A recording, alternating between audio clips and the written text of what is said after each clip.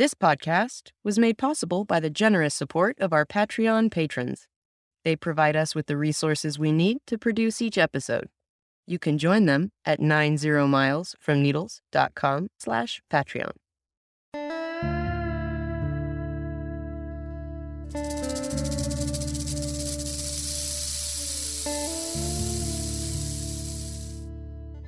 The sun is a giant blowtorch aimed at your face.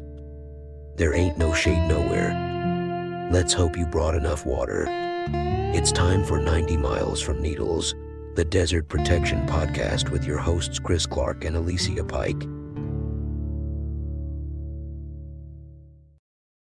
It's that time in the desert when the temperature, which had been in the comfortable 70s and 80s and low 90s, suddenly reaches for the triple digits, where the sun gets up well before you want to get up.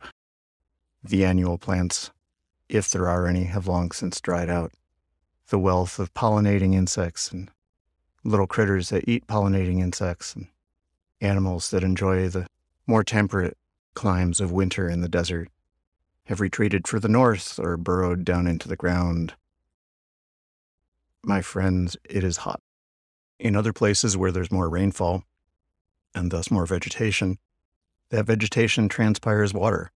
It takes liquid water and evaporates it into water vapor. And as anyone with an evaporative cooler or one of those old school canvas water bags that you hang on the front of your car knows well, evaporating water cools the surroundings. This is why fancy desert restaurants with outdoor patios put on misters in the summer. In the desert, though, there's a lot less vegetation, and the vegetation that's there tends to not transpire any more water than it has to.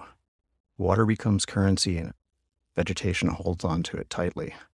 And so there is no hydrological trickery to hide the fact that it is hot. There is nothing to shade the ground from soaking up all of the heat. The sun bakes the earth bakes the sky. It's only in the hour or so on either side of the sun crossing the horizon, in whichever direction you prefer, that there is some semblance of comfort to be had out in the desert. Now, I say this as someone that likes the heat, and we will talk about this in the very next episode, but even I have to admit that the temperature has gotten less conducive to the outdoor productivity, to digging holes or pruning trees or going on hikes or bicycling up 4,000-foot hills. This is a temperature that you need to take care in. And the wildlife knows this. You'll see lizards out in the morning. Why, just this morning as I record this, we had a very handsome 10-inch long desert iguana lurking behind me as I carried pails of water to the nopales along the chain link fence, watering each one in turn. I was clearly a monster, but I was carrying a large amount of liquid water and thus merited some close attention. When I had the chance, I picked a handful of delicious desert willow blossoms off of the tree blooming in the side yard, threw them to the iguana. Desert willow blossoms are a desert iguana's favorite food, or among them, anyway. He seemed a little bit less suspicious of me, though still generally and wisely mistrustful of my motives. And he was out later than any other animal I saw in the yard other than the omnipresent ants. The temperature crested 98 Fahrenheit. Only those birds who were lucky enough to have found a place underneath the mesquite in the deep shade showed any evidence of being alive at all. And this is early in the season. I record this in mid-June, the midpoint of June. We haven't even yet started summer. Haven't even yet reached the summer solstice. Last year, the triple-digit temperatures lasted until November. And so we have a lot of baking in store for us this year, most likely as well. And what happens when you take an entire region of the planet and heat it up above the ambient temperature that surrounds it? You get a mass of warm air that wants to rise. The entire desert is a giant updraft. And as nature, like my dog, abhors a vacuum, that rising air has to be replaced by air coming in from the bottom, around the sides. In this part of the desert, some of that wind that will come in to replace the air being lost in that updraft blows over large bodies of water. The Gulf of California being the closest one, a morning's drive away from where I sit right now. The Gulf of Mexico is another couple of days away. a little bit farther away, but much larger. And as the warm air blows over those bodies of water, it absorbs some of that moisture from the sea, rushes into the desert. That moist air reaches the desert in the form of monsoons. It's perhaps a hyperbolic description when it was first applied to the southwestern desert summer storms. After all, the monsoons in southern Asia last for months at a time, drench entire continents. Our monsoon storms are much smaller, much more precisely targeted, if somewhat randomly. One summer afternoon, about 8 years ago, I walked outside my house, saw a perfect little cloud, like a child's drawing, dumping water directly over the town of Joshua Tree.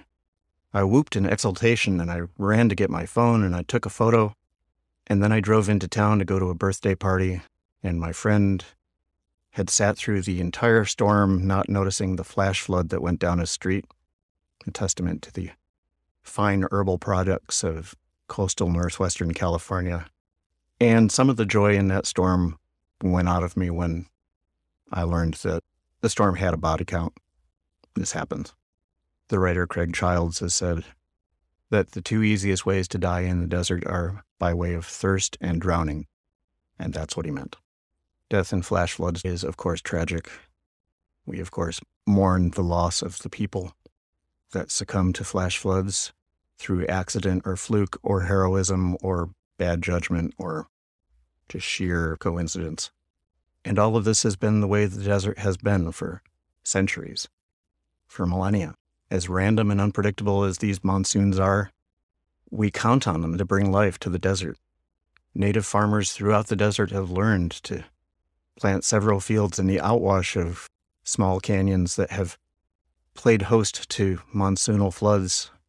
Plant those beans far enough away from the canyon mouth that they don't just get torn out by the first flood to come along, but close enough that they get some of the seepage and groundwater, maybe even a little surface flow. Monsoonal floods may fill a canyon only once every 75 years or so, but they will reliably fill a canyon somewhere nearby every year, or at least they used to. We don't know what's going to happen with a monsoon. The climate scientists' best guess is that there will be less water overall. Some say that there may be more in an individual storm. Storms may be stronger. They may be more destructive. They may be less amenable to harnessing for native agriculture. We just really don't know what's going to happen. What we do know is this: climate change has been happening in the desert for a while. The horrendous heat waves and firestorms, floods, and other catastrophes that are being experienced by the rest of the world, the desert has been seeing its equivalent of those disasters for some years now. Climate change is here. The traditional monsoon, predictable in its unpredictability, reliable in its randomness, may well be dead.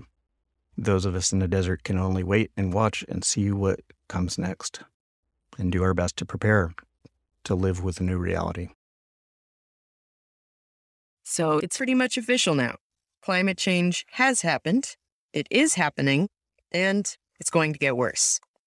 The sixth assessment report of the United Nations Intergovernmental Panel on Climate Change, also known as IPCC6, basically said that we've already locked in enough warming to make things like the hurricanes, wildfires, and droughts we've experienced the last few years even worse, every year, until the middle of this century, no matter what we do.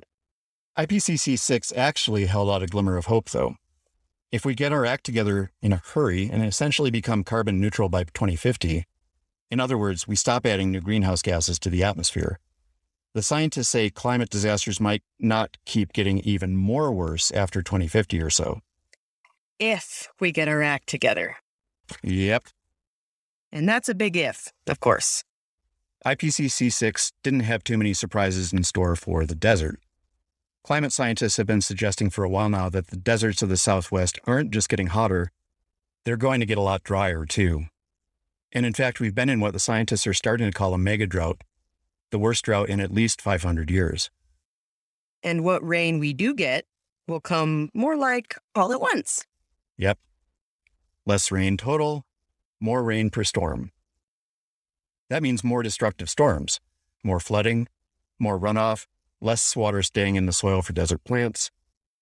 And that's what some of us are seeing already in the desert. Those who are paying attention and are exposed to the desert climate are very aware of how rapidly the climate is changing. And there are few people who pay closer attention to that than Jan Emming. For 22 years, he's tracked temperature, precipitation, and other aspects of the climate at his Desert Sense nursery in Yucca, Arizona.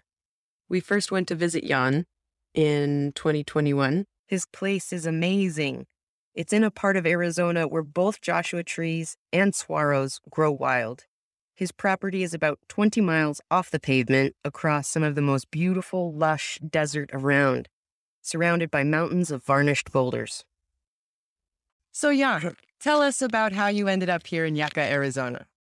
I've had a lifelong love affair with deserts. For some reason, I always had an affinity for cacti, succulents, and just dryland plants. I had this notion that it would be really cool to create a big desert garden and maybe open it to the public in the long run. By the time I was about 26, 27 years old, I was thinking, if you are going to make a run at this desert garden thing, then maybe you should be doing that in your 30s and 40s and not waiting until you retire. It took me about 2 years to find this property where saguaros were growing together with Joshua trees. And I was just absolutely mesmerized because I did not know that could happen, that there was a zone in Arizona where those two species grew together. This is a Sonoran and Mojave Desert Transitional Zone where the two deserts come together. The flagship species of the Mojave is the Joshua tree. The saguaro cactus is emblematic of the Sonoran Desert. And I said, oh, this is awesome. I love this. These Joshua trees were just magnificent. They were enormous. They were like 2-foot thick trunks, 30 feet tall with 200 heads, just some of the best Joshua trees I'd ever seen. And then there were saguaros growing on the rock outcrops and the mountains nearby. There are ocotillos, there's barrel cactus, there's a whole bunch of different succulent species. Can you speak to, over your time here in 21 years, how you've noticed the patterns changing? I've been measuring my own rainfall since I moved here in 1999, and I've got a long-term average now of around 9 inches a year.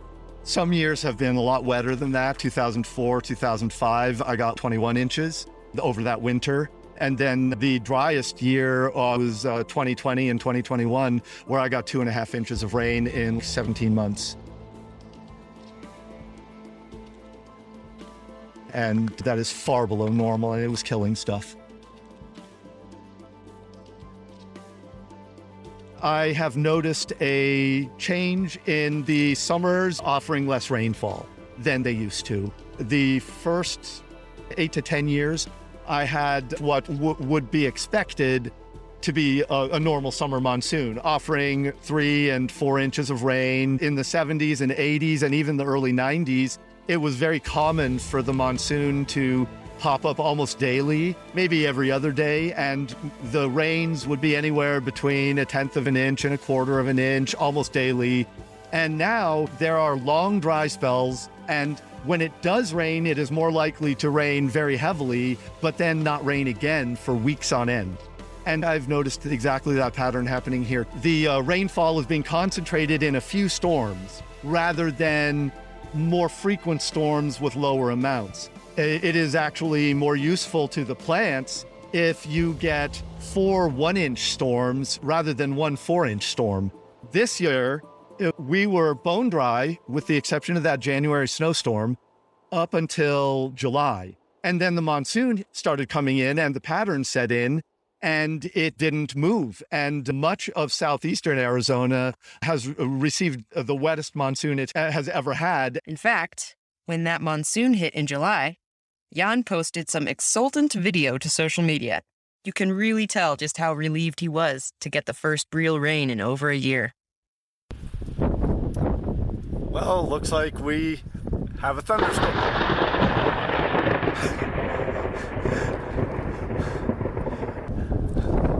I think I better go inside. Look at all this water. It is amazing. This is awesome. This is really helping with the drought around here.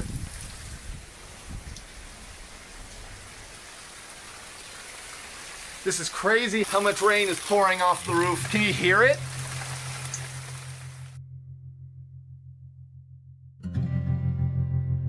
And we'll be back after the break.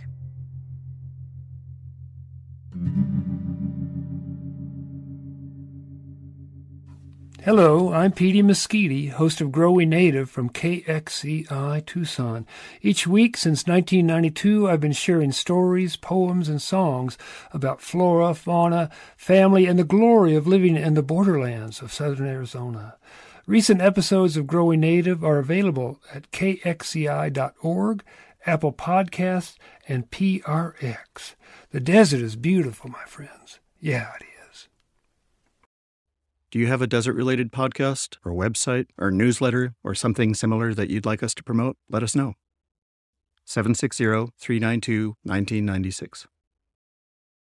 You're listening to 90 Miles from Needles, the Desert Protection Podcast. Friends don't let friends release Mylar balloons.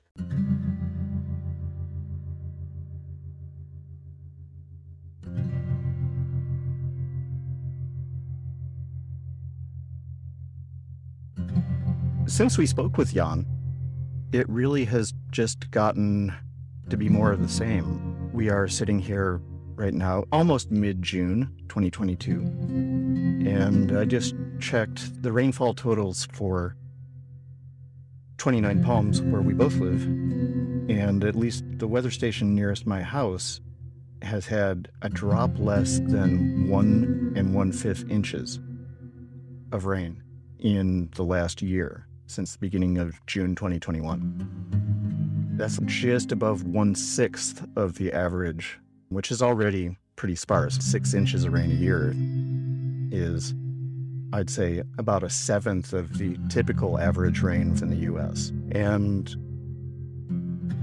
it's also interesting to look at the number of rainy days that we had in the last year. And really, the number of rainy days is 0, because there was no day that was really raining. But the number of days on which it rained at all was 6 in this last year, in this part of 29 Palms. 29 Palms is a big place. There's some microclimates. There's a little bit of variation. But here on the east side of 29 Palms, there were 6 days where there was precipitation at all. And the historic average is 21 or 22. It's been 2.5 years since Laura and I moved into this house, and we have had some of the driest years in history here. I don't think it's our fault for moving in here. Most of the rain that we have gotten since we moved here, we got in the first month. There's a really big winter storm that just unloaded on us. And since then, we've seen monsoons to the west of us and to the south of us.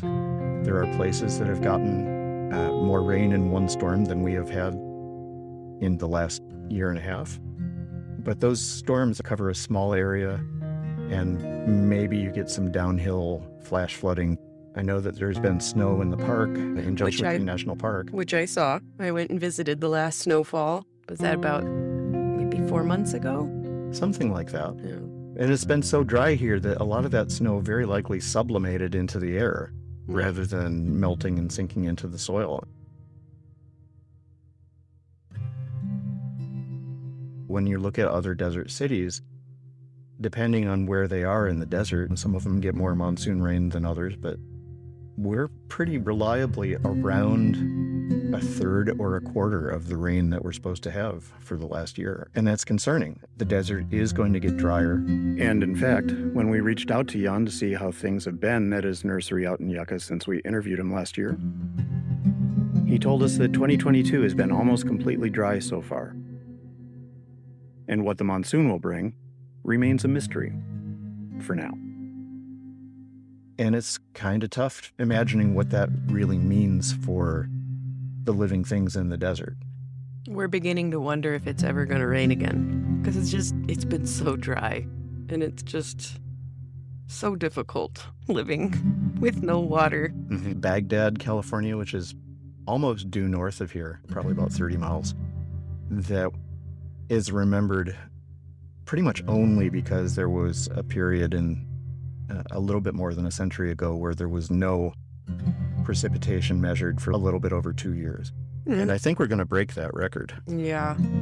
It's funny how in the community groups across the Morongo Basin, there's always this back and forth when a storm is coming. People are asking, is it raining where you are? Is it raining where you are? And everybody, I hop right on Facebook and see where the rain is happening. And there, without fail, there's always comments, can you please send it over here? Because we want it so bad. But there are areas in the Morongo Basin that reliably get it. Like when you come up the last grade and you're coming into Morongo Valley and Yucca Valley, especially Yucca Valley, that's like a weather tunnel. The people who live right at the top of that grade, they get snow, they get wind, they get rain, everything dumps down over there. And then as it moves east, it just tapers off and disappears. Mm-hmm. And we live in that eastern area. And our running joke about where we live is our little valley is where all the storms go to die or go around. We've watched thunderstorms. It's blue sky straight up ahead and there's storms everywhere else but us. And it's just the strangest thing watching the Morongo Basin with its little microclimates. Mid-2021, it was monsoon season. And I've been watching the Doppler radar, and there's a storm cell coming towards us from the northeast, from the general vicinity of the Grand Canyon. And I was watching it on the Doppler, and it got to the Old Woman Mountains, which are not far from here. It's a fairly tall mountain range. And it got hung up on the Old Woman's and broke the storm in half. There's a section that went northward around the north end of the mountains and another section that went around the south end of the mountains. And then they got around the mountains and they kept going southwest. And we were in between those two storms. One of them went well to the north of us, the other went to the south of us. And it was just, I have never really resented a mountain range before. Oh, yeah. And it's a wonderful mountain range. I'm really glad it's there, but it's just, even in a place where there is rain predicted throughout the desert, you can have a lot of places in the desert that have no rain whatsoever. Can't tell you how many times we've sat there in our valley and watched. And then sometimes the storm comes right for you, which is great. Those are living out here in the desert. I try to explain to people it's like the opposite of winter. Summer is our deadly season. So you just stay inside more instead of going to turn on your car to warm it up. You turn it on to cool it down 10 minutes before you leave. And the rain, it's just, you take a rain day when you get a serious monsoon. In some cases, our road floods about once a year. That's been the average for the last few years, that the water is up to my knees. So I literally can't leave if I wanted to. Rain day. Yep. It's something to celebrate in the desert.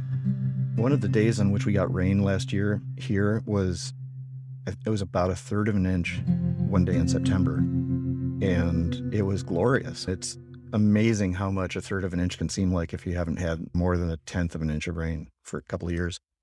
And we actually had little floods running off the roofs of the house and the garage. And I was out there digging channels to guide the runoff from the roofs toward the fig tree. And I had these grandiose plans when we moved in here that it's going to channel all the runoff. We're going to install eaves troughs and rain barrels and get that 6 inches of rain a year.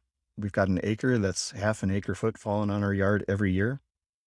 And nope, not happening. Yeah.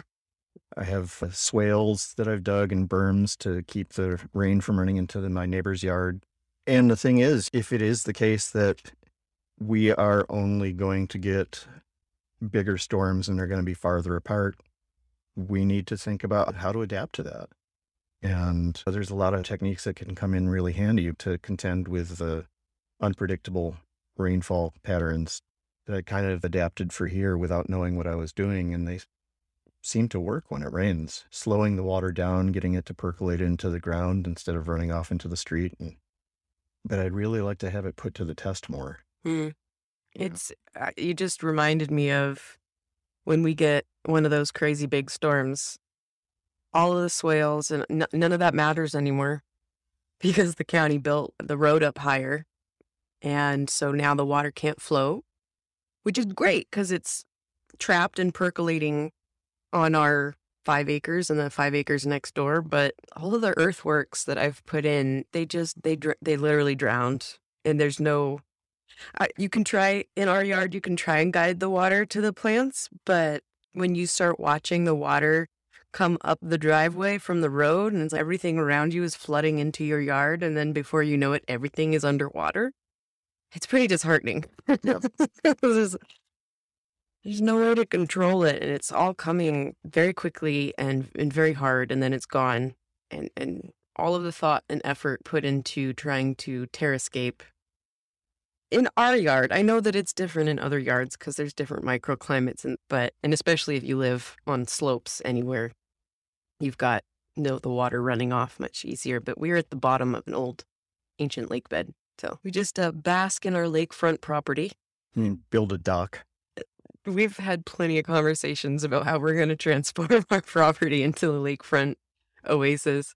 It's no joke. I have kayaked in my yard and down my driveway on more than one occasion. Photos to prove it. I remember the UPS driver driving by on the one road that wasn't flooded, and I'm in my kayak just paddling around, and he stopped and the rubberneck, he turned. Is that a person in a kayak? Yes. In January 2005, it had been a really wet year, and there had been some torrential rainstorms in Death Valley in particular, but throughout the desert. It was a really good wildflower year in spring of 2005, and then a really bad fire year in the summer and fall of 2005. In August 2004, there had been a rainstorm that actually moved a 2-ton outhouse at Zabriskie Point in Death Valley and washed out a bunch of roads. And I was at Badwater, again, my favorite place in Badwater. There was a very large lake at the bottom of Death Valley, and I stood there and I thought, I have a kayak at home. Yeah. I could have kayaked in Death Valley. Yeah. I am not going to miss the opportunity to do that if it ever comes up again. I have 2 goals in my life. One is to be there when the old temperature record is broken. Yeah. And 2 is to kayak at Badwater. Oh, you're going to have to let me know about that because I'm going to want to go too. All right. We'll shoot some video. Yeah. We're sitting here talking about being inundated by water, but that is just really not, that's the cause of celebration. But the day-to-day life out here with no water it's practically unbearable. Practically speaking, it is bearable. We do deal with it. It's an interesting thing too, because the first 8 hours of rain is glorious. And then after that, we start worrying.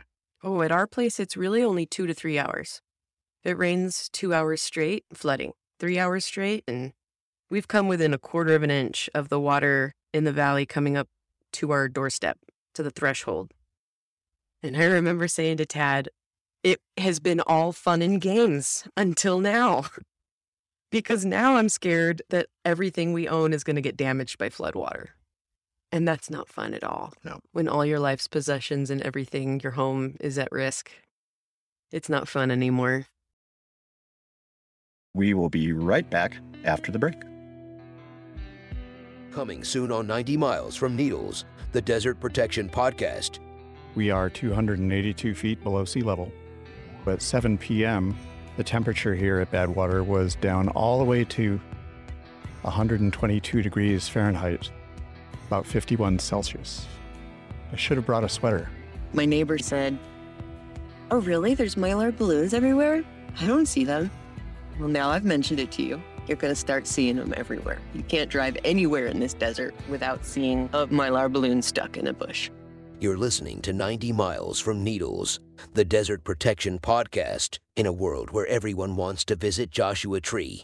One man and one woman head to, I don't know, somewhere else, maybe Trona. Thank you for joining us. We are back. The driest monsoonal year ever in the entire state of Arizona was followed by the wettest monsoon ever in the state of Arizona. And this instability is characteristic of climate change.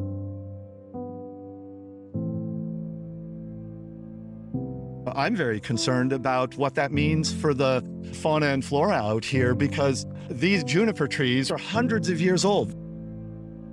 These trees are very drought tolerant, but there are limits, and 2020 and 2021 very nearly pushed a lot of these juniper trees over the edge. I probably lost somewhere around 10% of the trees on my property just due to drought. And they are an important part of the ecosystem here.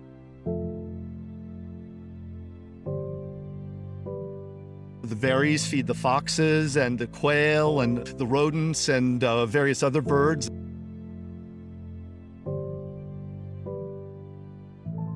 They provide nesting habitat, they provide just shelter and food. So they're part of the ecosystem. You don't want these trees dying out if you can help it. What's really striking to me is that we're discussing climate change. What if it's not climate change anymore? It's actual climate catastrophe. Is it really going to be catastrophe that's going to force us to change? Because when the power runs out, when there is no more clean water, when these things are real and ever present and the reality of every day, we won't have a choice. We'll have to change. And that's the sad road that I see us going down, that we're not going to change until we absolutely have to. And that's worst case scenario. So at this point, after all of this bad news, I'm wondering if Jan is feeling like there's nothing he can do. Nope. Jan is definitely an inspiration. He's got a lot to contribute out there in his nook of the world. Let's get back to the nursery. Jan leads us down a curving path past some unusual construction materials. There are bottles to be used in a bottle wall, and piles of scrap paper to be mixed with concrete for lightweight bricks. We'll look into that more in a later episode. At the end of the path are 2 percolation basins that could each hold a medium-sized SUV. There are a few inches of murky water in each of them, and some algae growing. Under the algae, the last of the summer's cohort of tadpoles can be seen swimming around. So you've brought us down here to a percolation basin that have you created this? Yes. Okay. I started reading about water harvesting techniques from a guy in Tucson named Brad Lancaster, and he talked about using earthworks to harvest water, basically just channeling water around the landscape to where you want it when there's a surplus of it during a heavy rainstorm.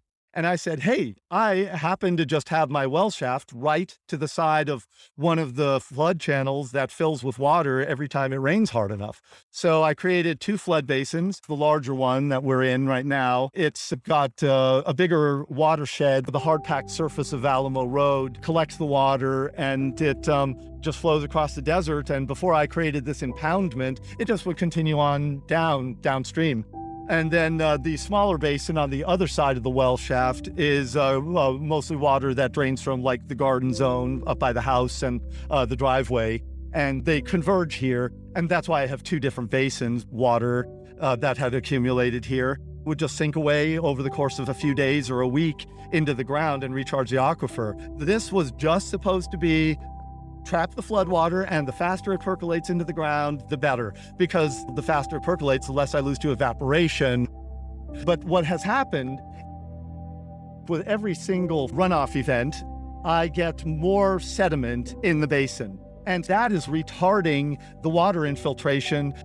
Now the water stays above ground for a couple of weeks, and it's serving a wildlife function that it didn't before. Red-spotted toads, they've been breeding in the ponds for years.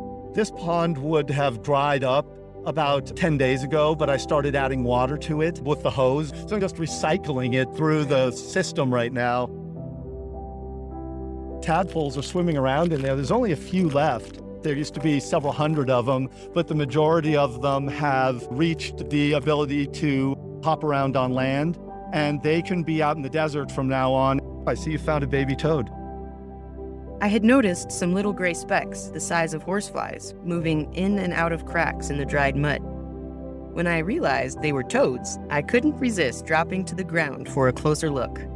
I shot some video as Jan continued. You see how small they are? They're like the size of raisins, and they're fully formed little toads. They're hopping around, and they're feeding on little insects. Yeah, I've got a whole generation of toads out here, and you can see dozens of them hopping around. I've been keeping them alive so that they could complete this life cycle. Now that they've left the water, they should be okay. So even if the basin goes completely dry, we've got the whole next generation growing. And it's not only toads. Bats drink from the water. A couple of weeks ago, I photographed a gray fox. I've actually seen a large feline print. It might have been a mountain lion. It looked too big to be a bobcat. And mountain lions do live here. Deer drink from it, javelina drink, pigeons, doves, vultures. The water's used by a lot of creatures now that it's here.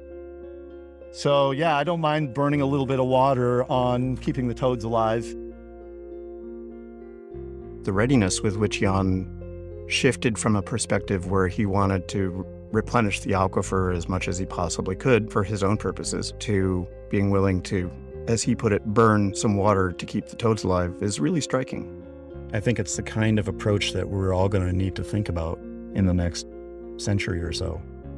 I really liked how that was a natural take and then a reciprocal give, where he's thinking, okay, I need to recharge my aquifer. I'm running a nursery here, so I've got to collect water and have water for this purpose. But then he's realizing, oh, so this water is sitting here, and I'm now giving life to things that I didn't see on my property before now. And so he sacrifices water, 300 gallons a day, to put in there to keep that situation going. I thought that was really cool, because he didn't plan on that. He didn't plan on dumping all that water in there to keep the toads alive. But it was the natural course of action to reciprocate with the environment. Okay, I'm taking water, and now I need to get back for the life that's here. I thought that was really beautiful. All right, that's all for this time. I'm Alicia Pike. And I'm Chris Clark. This has been 90 Miles from Needles.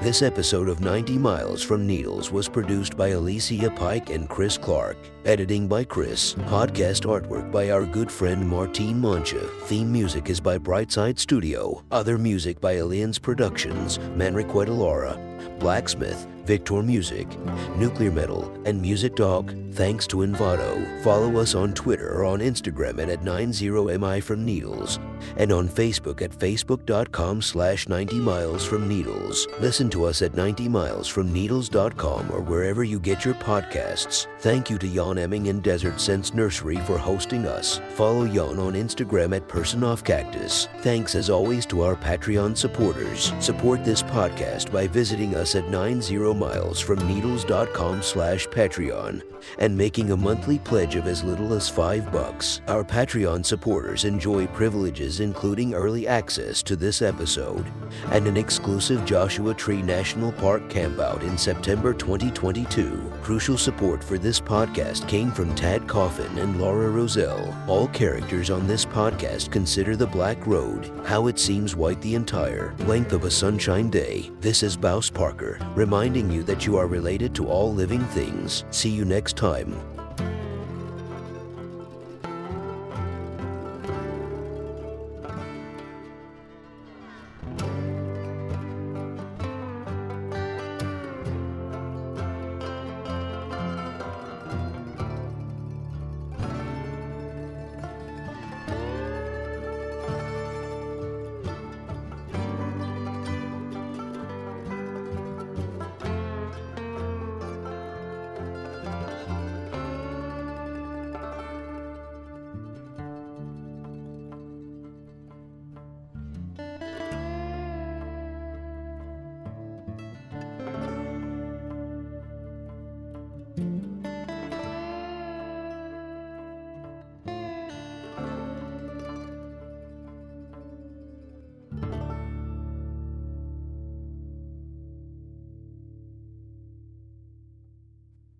Sit, Hart, sit.